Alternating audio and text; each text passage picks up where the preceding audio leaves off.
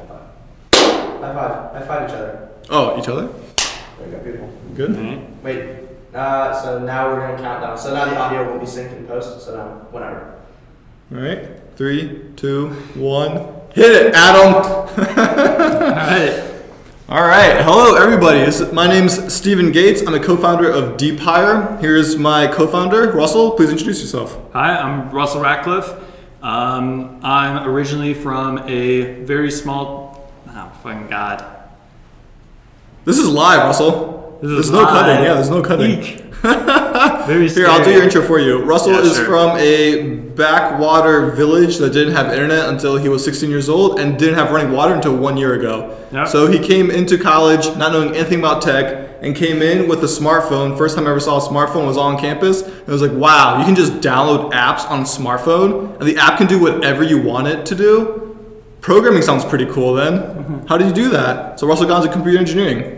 Is that enough of a head start? You want to keep going? Yeah, that's good. That's pretty much my story. Then from there, I continued on, built a whole bunch of stuff by myself, went to a lot of different like programming competitions, stuff like that, and been friends with Steve for 3.5 years. I've been working on projects with Steve for 3 years, and we've been doing DeepHire together for 1 year. Yeah, So- all correct. And for me, my story is not very similar. So I went to a pretty nice public school called Stillwater Falls High School, which is just a suburb of Akron, city of Akron. And throughout high school, I basically didn't do any schoolwork. School was always kind of boring to me, didn't really do much. But I did think it was super interesting just to get good at something. That was like the one thing. So for me, it was video games, where all I did was play video games. One video game I put 3,000 hours into. Dota 2. Dota, and then I got to like, I think 98th percentile of like players worldwide or something like that. And that to me was just super thrilling. Just the feeling of learning how to become super good at something. Doesn't really matter what. So when I got to college, applying the same mentality to college, didn't really know what I wanted to do. All I knew was that software and programming seemed to be the way to make an impact and to kind of honestly increase social mobility of yourself and your family. So it's like, then I started attacking, how do I get really good at programming? How do I get super good at this one skill that seems to be the way to get a job that pays $130,000 right out of college? So the dream was always to go to California and work at like Google or something like that, like every other programmer you could talk to in college.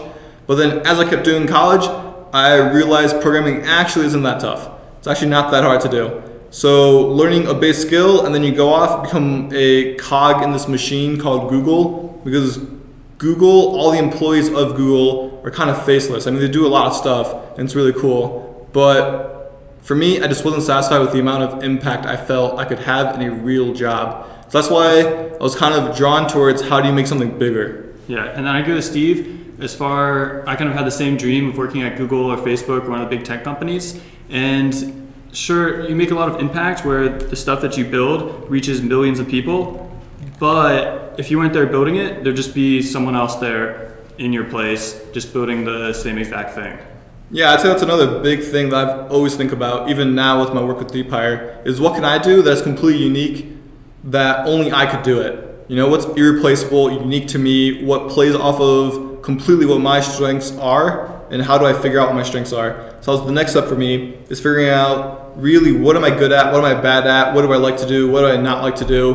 Which honestly is pretty typical for a college person, you know, college kid to try and figure out. It's figuring out what you're good at, what your strengths are. And then for me, I had the strategy of figure out what my strengths are, and then really just focus down on what can I do with the strengths. A lot of people, I feel like, focus on the weaknesses, how do you shore up weaknesses, but then there's that fun saying, you can turn your strengths into super strengths and become irreplaceable, or turn weaknesses into mediocrities. Because you can't really turn a weakness into like something irreplaceably good about you unless you spend a ton of time on it. And throughout this whole process, I became fixated, still am, on this idea of growth. Just like how do you get growth in everything, just overall. And it's always growth over outcomes. So with that in mind, as like my own personal goal for myself and personal development and everything that I do, the quickest way to get really good outcomes is to focus on the strengths and focus on what you're good at, and then how do you apply your strengths. And I completely agree with that mentality. on another note is we are still like working a lot on just identifying where our weaknesses are or what our weaknesses are and being conscious about that and kind of planning around to take the best step forward with those in mind. Yeah, correct. We definitely have figured everything about ourselves because objectively we are still 22 years old. I think Russell's like 20 or 21. 21. And so it's really just not being satisfied with what we know so far and always being curious and driving forward to kind of learn more, because I know for sure there's more that I can learn about myself and learn more about what I can do. So for me, I'm honestly just driven by, I'm just curious, like to see how far I can go in everything that I do, because it's pretty interesting, which is it's kind of a throwback to like the Dota days, and then before that, some other stuff that I did. It's just like, how far can you go? It's just like, I don't know, super interesting to me. Yeah.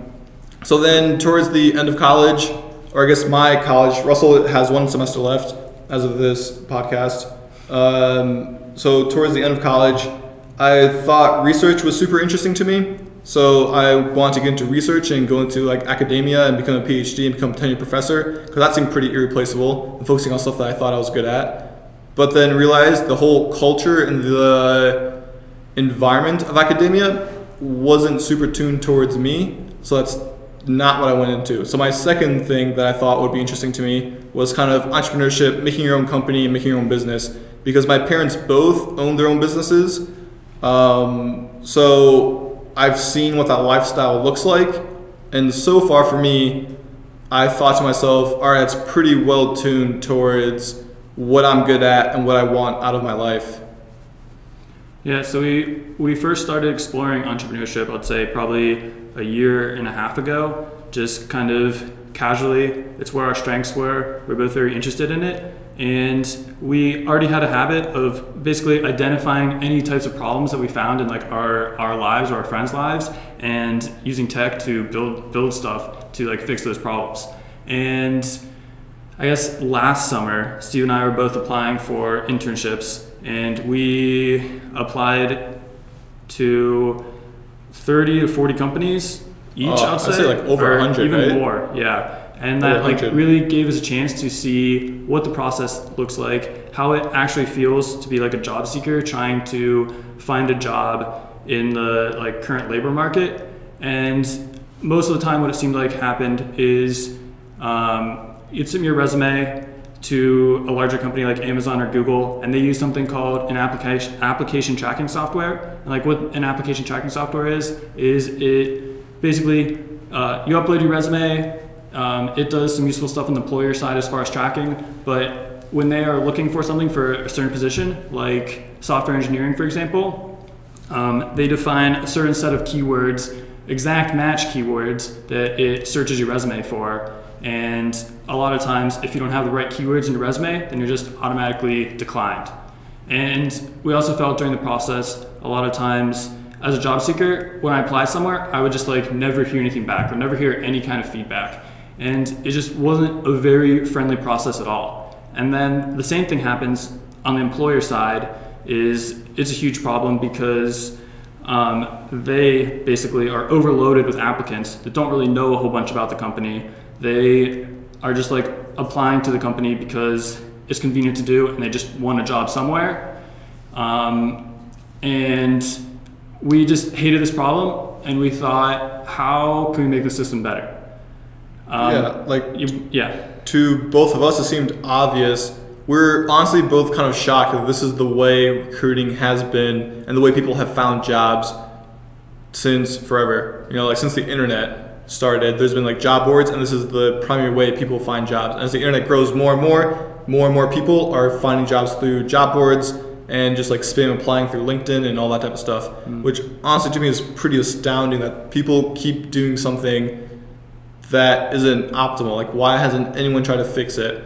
So then we started exploring like, all right, what is the core root of this problem? Like honestly, at this point, it was just curiosity. We didn't think we'd make a startup. We didn't think that we would like raise money and investment, like none of that type of stuff. We were honestly just curious about, all right, this seems broken. I definitely think it seems broken because I'm not having fun while I'm doing it. So why is it like that? And how come every single person in America and so many people in the world do it this same exact way? And how can companies that are worth billions of dollars and raise $100 million, they're just built off the same concept of how do you make this not fun system just, the same, like they're not changing anything. And then a lot of times it's very much a guess whether you'll actually fit into a company once you start working there. Myself and several of my friends that have had internships have really felt what it's like to be at a company, but not really like what you're doing, or not like working there because you don't fit in or aren't interested in the work that you're working on or what the company's goals are. Yeah, that's also the biggest thing is once you get a job through the system, now you're in this job.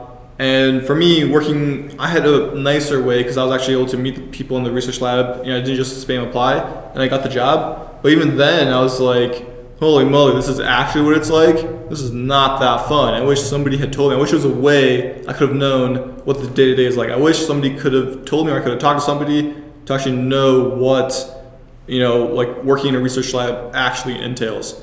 And then Russell had the same exact experience with the company he worked for, Smuckers. So putting two and two together, it's like, all right, even I had a leg up on Russell because I kind of a more personal way of getting my job because I actually knew Dr. Sastry and I knew some of the people in his lab. So even with that extra information, I still went in there and was disillusioned. And then you had less information than me, had the same experience for me. So that to me was like, all right, if we both have the same exact outcomes, even though I was in a better position as him, there's definitely something wrong here. So then it's like I don't know, it's just so poopy. So we kind of thought to ourselves, all right, looks like the wrong people are getting into the wrong jobs. Even though to somebody, this job, like Smuckers, Smuckers would be the dream job. They would love working there. But, for Russell, that was not it. So we started out making more or less a culture matching tool. We were making two different things on the company side. We were making something that was similar to a survey where companies can fill out this questionnaire and it'll basically categorize their culture. And then very math-based, yeah, very, very mathematical. And then on the job seeker side, they would fill out something very similar. And then boom, we know what the company culture is. Boom, we know what the job seeker, what they look for. And then we can just do matching from there. But there were a lot of problems with that idea in that direction. One of them was it was very difficult making the actual cultural surveys for companies because a lot of it was based on psychology. And neither of us know a lot about psychology or research in psychology. We were trying to more or less use what we knew about machine learning and those other principles, but it wasn't just as simple as applying an algorithm to the problem. And for us, our background up until that point, we had gone to a bunch, for some context, we had gone to a bunch of hackathons. We're on a pretty hot winning streak of just winning a lot of them because we took it pretty seriously. We went to a hackathon every single weekend purely to make money and win. So that's kind of how we used hackathons as a vehicle and kind of feeding into my competitive nature and Russell's is use hackathons to win money while learning programming and also making cool projects and just learning more about problem solving. So we did that for probably a year. We just grinded hackathons, something like that, maybe a little bit less than a year. And we came upon this recruiting problem. So we attacked recruiting the same way we attacked hackathons, which is, all right, what cool tech, what neural networks and machine learning can we use to quantify who would be the perfect fit for this company?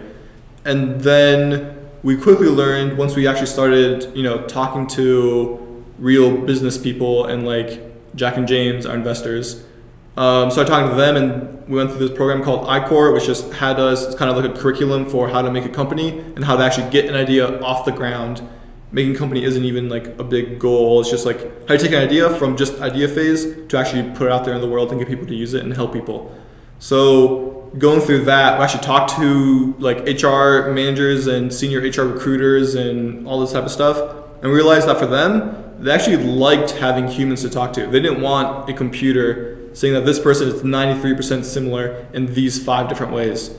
They actually want to be able to talk to people and get a feel for them. But it's all very emotion based. In an interview, a lot of it, there's a technical fit, which is just, do you know how to code? Do you know how to do marketing? Do you know how to sell something? And then there's a behavioral fit, which is, can you work with this team? Can you get onboarded and become effective in this with this manager? are you a good teammate, all that type of stuff, like very emotionally based. And everybody there were already a lot of solutions to quantify how good are you at technical fit, and we weren't even interested in that. We were very interested in this culture fit, this very emotionally, how well do you fit emotionally wise to a company's culture, and like who makes up the company, like how well do you click with them, will you actually become friends with them. So we became obsessed with figuring out how can we predict if someone will become a good culture fit. And it turns out math fails completely, because math isn't that, like machine learning just isn't that good yet. It's just not that good. So it took us maybe 4 or 5 months of just building something, and then we would talk to, for this hackathon, we built something, then we placed at the hackathon we were at, which was good because that was our goal. And we took the same thing and started talking to real business people, and they're all like spooked by it. They're like, oh gee, like does this actually work? Like, I don't know, it's really nice to be able to talk to people and learn about them, and like the eye-to-eye contact, you just can't get rid of that. That was like an exact quote.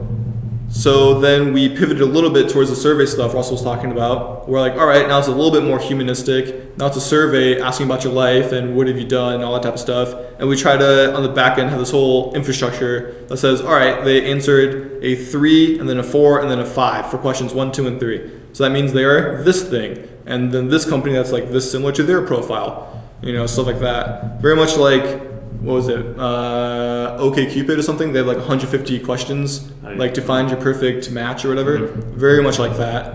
And then for that, we talked to companies for another 3 months, just constant phone calls and figuring out how to get more HR people to talk to and all that type of stuff. And even that, they weren't super excited about.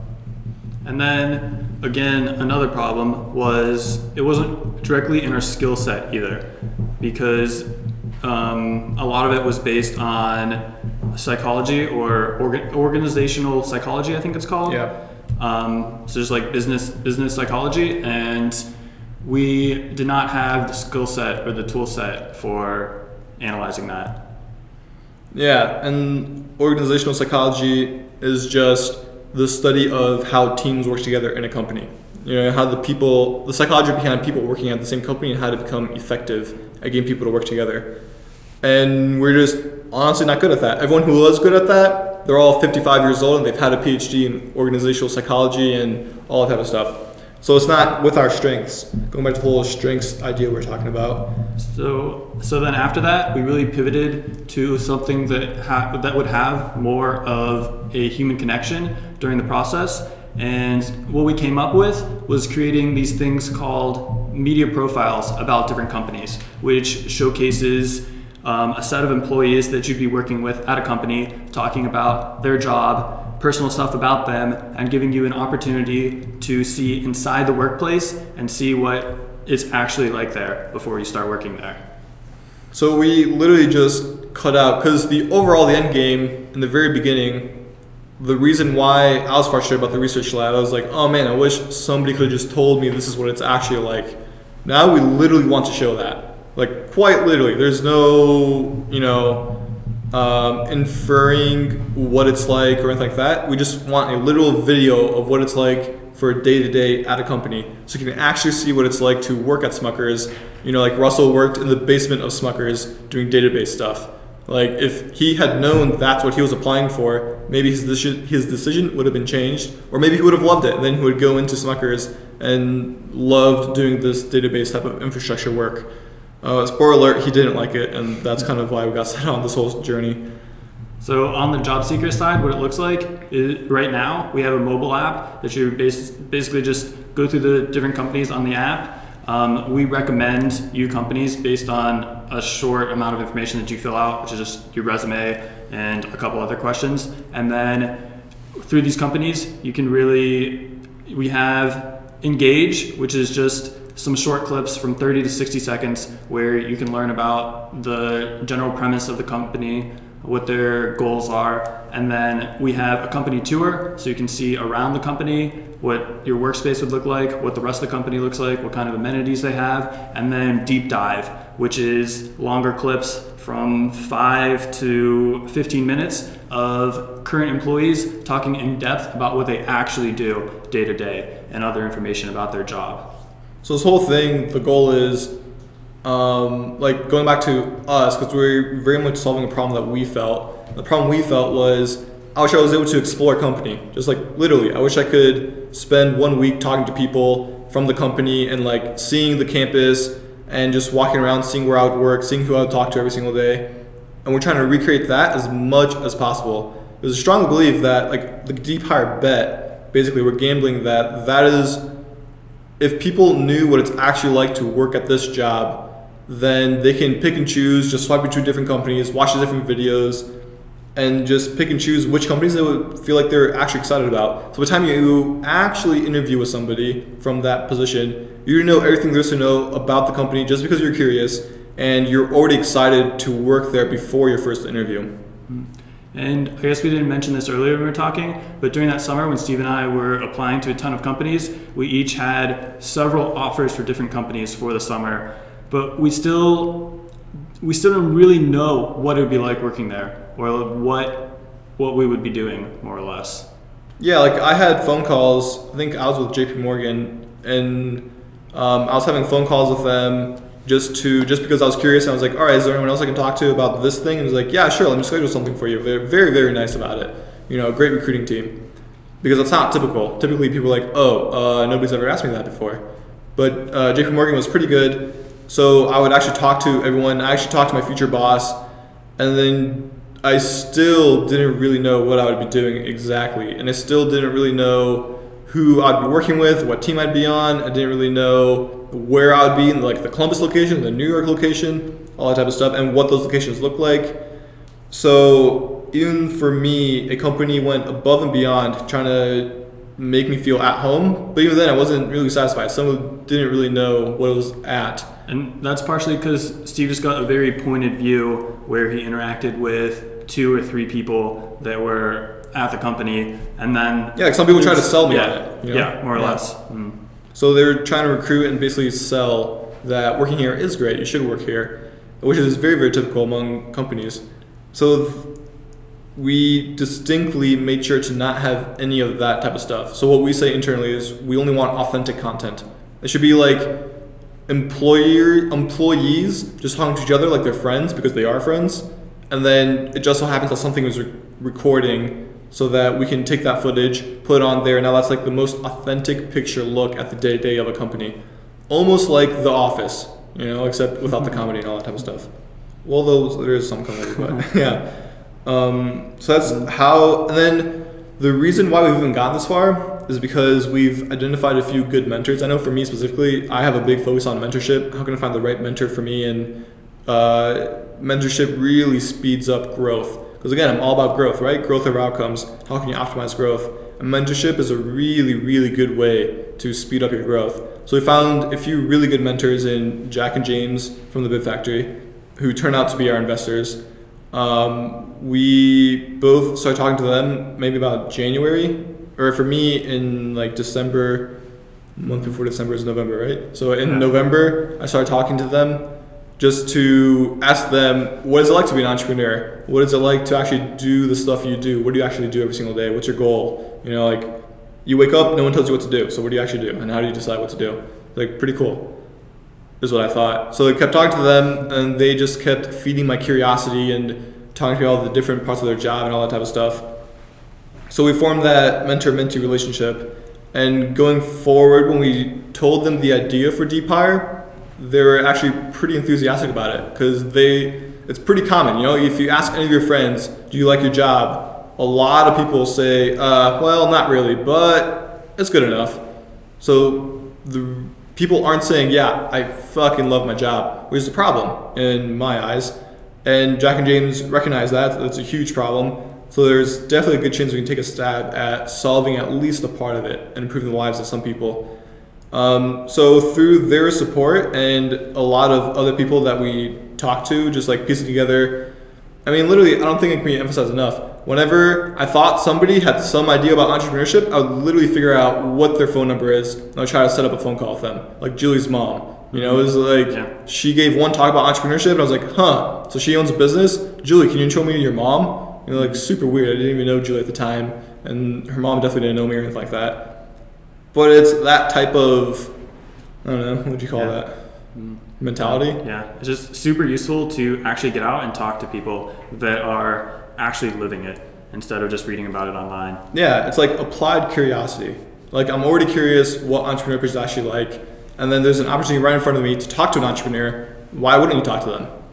Even if it seems awkward to ask for an introduction to somebody's mom, or like the construction company, I don't know if you were there, but Emerson was, he was freaked out that in a study room, we left the study room for a little bit and another group came in and I walked back in to get our stuff. And then it turns out one person said, I'm a civil engineer. I was like, oh, do you know Welty Construction? And then the kid was like, oh no, but my dad works for one of the competitors, Shook Construction. I was like, oh, that's sweet. What's your name? Jacob? Nice to meet you. I'm Steven. Can I talk to your dad? And he was like, yeah, sure. Here's his card. And then I called him and talked to him for 45 minutes about what it's like to be in the construction industry. Because at the time, we were looking at using DeepHire for the construction industry. And I don't know, it just so happened that there's a construction person like fell in my lap. So you just apply curiosity. I was already naturally curious about what his job was like, how does he see recruiting, what does recruiting look like in the construction industry.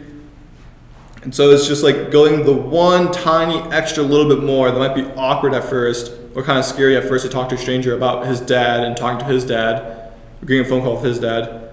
But it's just doing that one tiny extra little thing that you think is a little bit more awkward than you're used to. And then all of a sudden you keep doing that for 6 months because your head's down, you're focused on doing stuff like that, and you wake up, you look back, and it's like, holy crap, I've actually done a lot of stuff. Yeah. So it's going through things like that, and then just over time, applying that curiosity, we both kind of use resources from University of Akron, like the Excel Center. I think Excel Center from Unel, he introed me to James at the very beginning, back in like November, because I told Unel I was interested in learning more about startups, and he knew James was startups and invests, stuff like that. And the Excel Center also gave us the tickets for Flight for Innovation, Oh yeah, which is Flight for Innovation was just a startup conference around the Akron area that Steve and I and a couple of other friends went to before we actually got into entrepreneurship, when we were still in very much the exploratory stage. Yeah, I think that's actually the first time I had a real conversation with James, where he had a booth for Yeah. the factory. He We told were us just like about walking around. the PayPal Mafia. Yeah. He went on a rant about how in California a PayPal Mafia was created, where PayPal was one of the first unicorns or whatever back in like 2000, and they exited, and then the founding members all came out with a ton of money, like tens of millions of dollars each. And then this group of friends or co-founders basically went back and invested in new companies. And just because of that, it became the biggest, baddest, best investors were all from PayPal, or the ex-PayPal employees, co-founders. That turned into the PayPal Mafia. And he got really riled up about it. Like, it's like, now, how do we make that in Akron? How can we make that in Akron? This is how we start, with the Bit Factory, and with people like you. It was a great sales pitch, but didn't even feel like I was getting sold to. It was the best sales pitch. So just talking to them, through support with them, we got started in startups. And I guess I'm trying to stress that we didn't even know, I mean, like rationally planning out 6 months ahead, 12 months ahead, we knew that we'd be making a startup. Like that's, if we keep going down that path, we'd be getting into startup stuff. But like emotionally and day to day, I did not think about making a company every single day. I just thought about what's the next thing I was curious about related to recruiting, and how can I learn more about recruiting, because it turns out it's a way bigger problem than I thought it was actually, all that type of stuff. And then my day-to-day was really filled up with what's the very quickest next step I can take to get me closer to that goal of learning all I can about recruiting and this recruiting problem. And that's where stuff like talking to Julie's mom and talking to the construction guy comes in. Yeah, I would say that was the biggest thing when we first started, was we thought we had this problem, but how do we actually know? We're two 20-year-olds. We haven't actually had an experience recruiting people ourselves, so we had no idea what it was like from their side. So we had a lot of customer interviews with people that are in HR that have had experience, and we were able to use their feedback to then like shape what we built on the development side. Yeah, which goes back, I guess for me, I don't know about for you, for me goes back still to applied curiosity, where even for then I wasn't thinking, all right, now I have to get feedback from real people and see if what we built was good. For me, it was like, here, I built something. I wonder if it's actually what I think it is. You know, like let me talk to one more HR person just to get their thoughts on this. I was referring to slightly before that, before we had anything built, and we're just purely exploring the idea. Oh, just the concept of recruiting? Yes. Yeah, I agree. Just Like, see just like if straight it's up a useful space at all. Talking to anyway. I think I talked to like all my professors too, because they're the people I spend time with every single day for classes. But yeah, so then going forward, fast forwarding a little bit, the summer we co-founded, even with a third co-founder, Nick Crawford. Then we all got together, got a house, got an investment because we were able to convince Jack and James. I mean, at that point, it was a super, also pro tip, if you're looking for an investment, don't go in cold or with a cold relationship and pitch to them and get them on board. It's way nicer to have a relationship with a person who just so happens to be an investor, so you can basically talk about your business and your business idea for 12 full months until you actually ask them for investment. Like that's definitely the way to do it. Because I think our investment negotiation, I don't know if I told you, I was in California with Cam because like we were doing software lab and we went to California. And then I woke up at like 9 a.m. or something like that, or maybe 12 because I was like jet lagged. And then on Slack, James was like, hey, and I was like, sup? And then he was like, so about the investment, have you talked with Russell? Do you know what numbers you want? And I was like, yeah, we think 5%'s good. He was like, 5%? Okay, sounds good. Here's some paperwork. Read this over. Talk to anyone you need to. I recommend finding a lawyer just because this is legal paperwork and I'm not a lawyer. And then I was like, you know, there's like no pitch. There was no whatever. Because at that point, he already knew what we wanted to do. He knew all about DeepHire. He helped us form the LLC. Yeah. Him and Jack helped us form the actual LLC with Ohio and all that. I think it also helped a lot that Jack and James and us have very similar mentalities on life. And we're just very similar people in general. Yeah, it's like, goes back, if you're looking for, again, pro tip for investors, is you don't, well, typically, you know, every startup's different, but typically the best investor is someone you're already comfortable with bringing onto the team, so it's not just dumb money, where you don't go out, pitch, and get $500,000, but that's all you get. Like with Jack and James, we got $30K plus mentorship, plus a friend, plus, you know, their network, so it's much more powerful, more of an impact than just $30,000, which goes back to the whole relationship thing, where since, especially entrepreneurship, is just the people game, you know, like you just, or as far as I can tell so far, is that you just talk to people, be a good person, and then just by the way the world works, good people like to help good people out. So just over time, you make friends with good people, and then you just help each other. And then that's when, turns out, some of them are investors, you know, stuff like that. I'll say this stuff with Jack and James as well could be described as what it feels like to have good culture fit. Yeah, that was a good point, because we basically are on the same page on like every decision or every talk we have with them. It's basically on the same page. Yeah, there's like no friction. There's no communication errors because we're not sure why they said something. It's just like obvious, like, oh yeah, because that's what I would do. And here's how I do it. And they always share the reasons. So going forward, we just want to detail what our story is and what have we learned so far. And as we learn more stuff, we want to kind of figure out how we can best help people through our story. Because what we are doing, I recognize, oh, by the way, one small thing I never like, when people are apologetic about what they're good at, or even if it seems like it's ego-driven or something like that. Yeah. But what we're doing is unique. You know, like we are not the typical college boys. You know, the typical person gets a job and all that type of stuff, or lives with their parents for a little bit and then gets a job. But we are very atypical, so I want to help other people who think that they might be atypical, all that type of stuff. So I think we're reaching up on time.